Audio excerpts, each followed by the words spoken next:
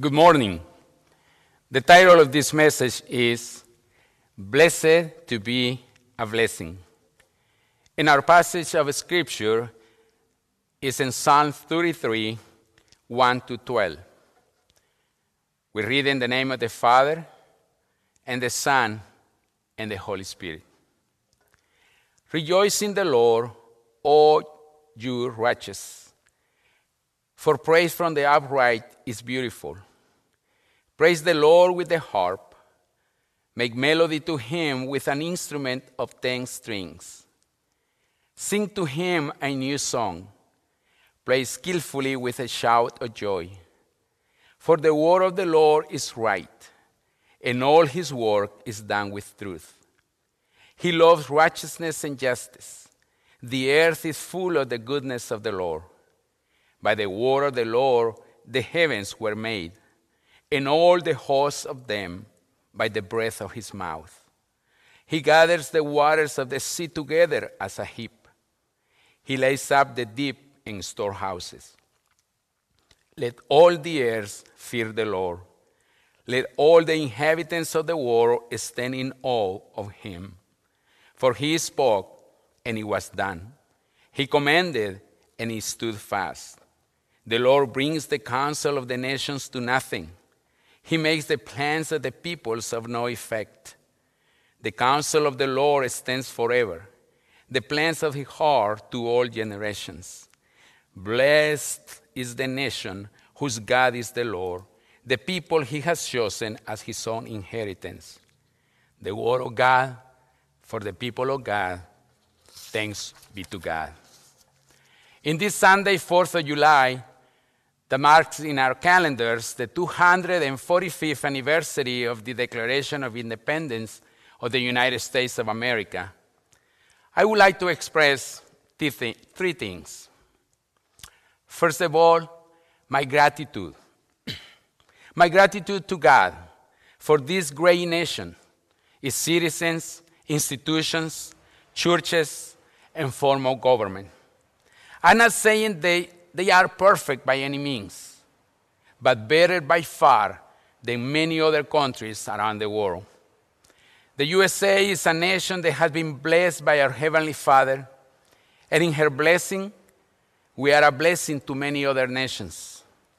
It's interesting that a big portion of our yearly budget is dedicated to foreign aid, to nations less fortunate than we are, for different reasons. If there is a disaster abroad, being by natural causes or for acts of war or terrorism, you guessed it right. The United States is the first to respond with aid, even to nations that are not very friendly to us. Many others have been blessed by coming to find refuge under her wings, and now call the U.S. home. I am a U.S. citizen by naturalization.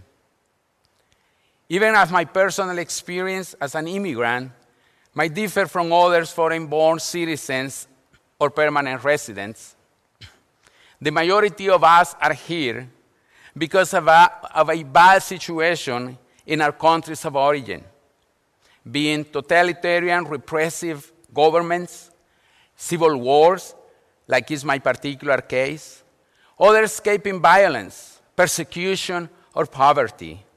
Very few have come here as investors. What the U.S. has given us is that sense of liberty and peace. So we join in the celebration and say, ring the bells of freedom, as we remember and honor those who made it possible. But also, as children of the kingdom, we know the commandment given by the Lord through the prophet Jeremiah, when it says, and seek the peace of the city where I have caused you to be carried away captive, and pray to the Lord for it, for in his peace you will have peace. Jeremiah 29:7. As citizens of the kingdom of God, we celebrate our freedom from the yoke of sin, freedom from guilt and condemnation. We celebrate and thank our Lord and Savior Jesus Christ for redeeming us with his blood. Revelation 5, 9 and 10 says, "And they sang a new song, saying, 'You are worthy to take the scroll and to open its seals.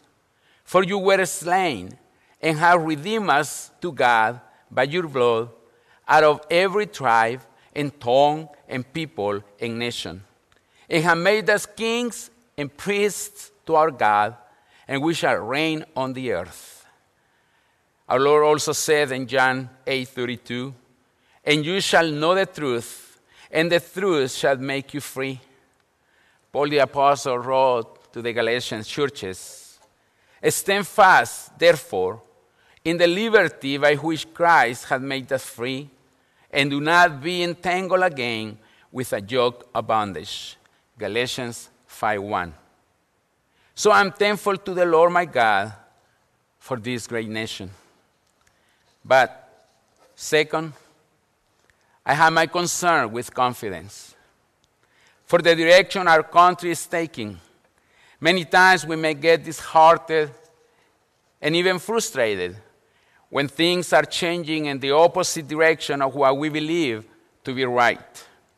The passing of laws that are in clear opposition to God-revealed laws, an escalation in violent crime, drug addiction, suicide, scandals of corruption, distrust, divisionism, etc. But as believers and followers of the Lord Jesus Christ, we have given the commandment and privilege not only to pray for those that are in position of power and authority, but also to be the light of the city, to be the light of my state, my country, to be its conscience. 1 Timothy 2 reads, "Therefore, I exhort first of all that supplications, prayers, intercessions, and giving of thanks be made for all men, for kings and all who are in authority, that we may lead a quiet and peaceable life in all godliness and reverence. But we are also commanded to make our light shine when everything looks dark around us. We are called to preach the gospel of hope, love, repentance, and forgiveness. We are the light and the salt of the world. Jesus said in Matthew 5:14, 16, "You are the light of the world. A city that is set on a hill cannot be hidden. Nor they light a lamp and put it under a basket, but on a lampstand, and it gives light to all who are in the house. Let your light so shine before men that they may see your good works and glorify your Father in heaven." We are called to be obedient and trust God with the consequences. I personally enjoyed the last series of devotionals at First Baptist Church in Jeff City. The fixer-uppers, and the analogies derived from remodeling. We start with the final product in mind or in paper. But before we can get to that beautiful new kitchen, bathroom, or family room, we need to remove all furniture, take down walls, cabinets, etc. Lots of dirt and the mess all around. But with that seemingly chaos, no remodeling of improvement is accomplished. In a personal, family, or national level, when God is at work, He needs to take down many things in our lives. It reminds me of something I read some time ago. When life seems like a mess or total chaos, maybe you are in the middle of a remodeling project. Or sometimes when you are in a dark place, you think you have been buried, but actually you have been planted. Let us wait in the Lord and trust Him with the results. Let us continue to make God the Lord of our life and of our nation. In Proverbs 14:13, 14:34, we read, righteousness exalts a nation, but sin is a reproach to any people. The target of this phrase is no specific nation, but its meaning clearly applies to all nations, and that clearly includes America. Therefore, it is important for us as Americans to measure ourselves, especially in these challenging times. We should ask ourselves, which of these two causes we now embrace, whether righteousness or sin? And in third place is my prayer. We have given such a powerful resource, the power of prayer. We are invited to come to Jesus, who says in Matthew 11:28-29, come to me, all you who are labor and are heavy laden, and I will give you rest. Take my yoke upon you and learn from me, for I am gentle and lowly in heart, and you will find rest for your souls. We can face the future with confidence. Philippians 4:6-7 says, be anxious for nothing, but in everything by prayer and supplication, with thanksgiving, let your requests be made known to God, and the peace of God, which surpasses all understanding, will guard your hearts and minds to Christ Jesus. And in Psalm 23:1, the Lord is my shepherd, I shall not want. For many, our country is going in the wrong direction. Depends on who you talk with. Mixed sentiments about patriotism, confusion and anxiety about the future of our country. Let me finish with a funny story. It's called the Farmer's Prayer. A pastor attended a men's breakfast in the middle of a farming area of the country. The group had asked an older farmer, decked out on beef overalls, to say grace for the morning breakfast. Lord, I hate buttermilk, the farmer began. The visiting pastor opened one eye to glance at the farmer and wonder where this was going. The farmer loudly proclaimed, Lord, I hate lard. Now the pastor was growing concerned. Without missing a beat, the farmer continued, and Lord, you know I don't much care for raw white flour. The pastor once again opened an eye to glance around the room and saw that he wasn't the only one to feel uncomfortable.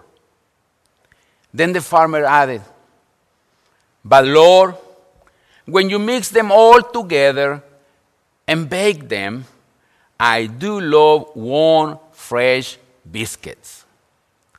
So Lord, when things come up that we don't like, when life gets hard, when we don't understand what you are saying to us, help us to relax and wait until you are done mixing. It will probably be even better than them biscuits. Amen. With that prayer, there is a great wisdom for all when it comes to complicated situations like we are experiencing in the world today. Stay strong, my friends and brethren, because our life is being mixed with lots of things that we don't care for. Relax and wait until the mixing is done. Let us pray. Dear God, we ask that you help us and equip us to be God's honoring sons and daughters, generals in your army, O God, going in love, shining in your light. We give you all our praise and glory. Thank you, Lord, for our nation. Help us to continue to be the light upon the hill.